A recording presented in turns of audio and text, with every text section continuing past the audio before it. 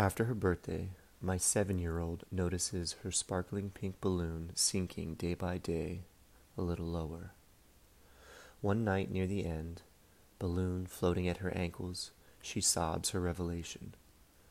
She knows she will wake to scraps on the floor, deflated mylar shining on a string.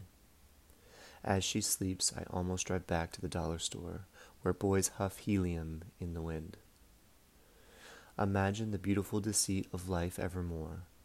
Balloony fat again, bumping the ceiling, a new ribbon curled in my child's hand. What I would give to switch this and every loss, even when the remains have transfigured into their own unexpected beauty, even if, in the morning, she will be ready to love whatever ruin they have become.